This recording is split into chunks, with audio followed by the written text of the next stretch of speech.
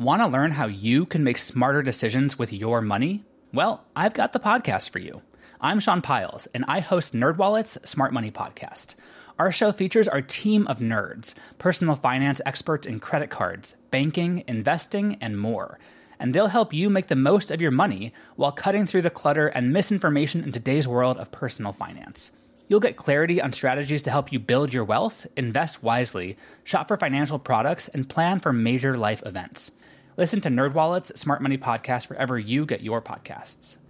Hello and welcome to This Day in History. I'm your host, Elise, and here's what happened on November 28th. Wedding bells rang for the bard on this day in 1582. That's when William Shakespeare, who was 18 at the time, married Anne Hathaway, who was 26. Although the details of Shakespeare's life are fuzzy, historians believe Hathaway gave birth to their daughter Susanna 6 months later.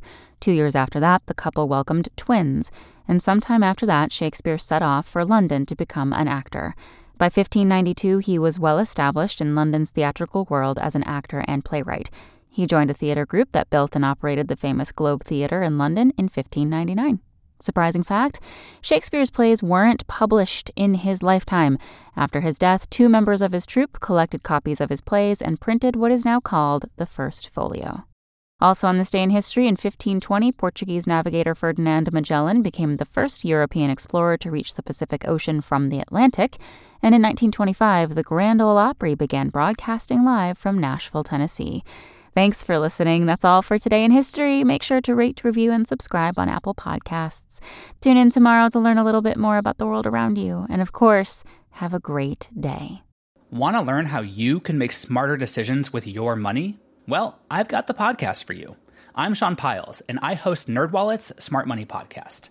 Our show features our team of nerds, personal finance experts in credit cards, banking, investing, and more. And they'll help you make the most of your money while cutting through the clutter and misinformation in today's world of personal finance. You'll get clarity on strategies to help you build your wealth, invest wisely, shop for financial products, and plan for major life events. Listen to NerdWallet's Smart Money Podcast wherever you get your podcasts.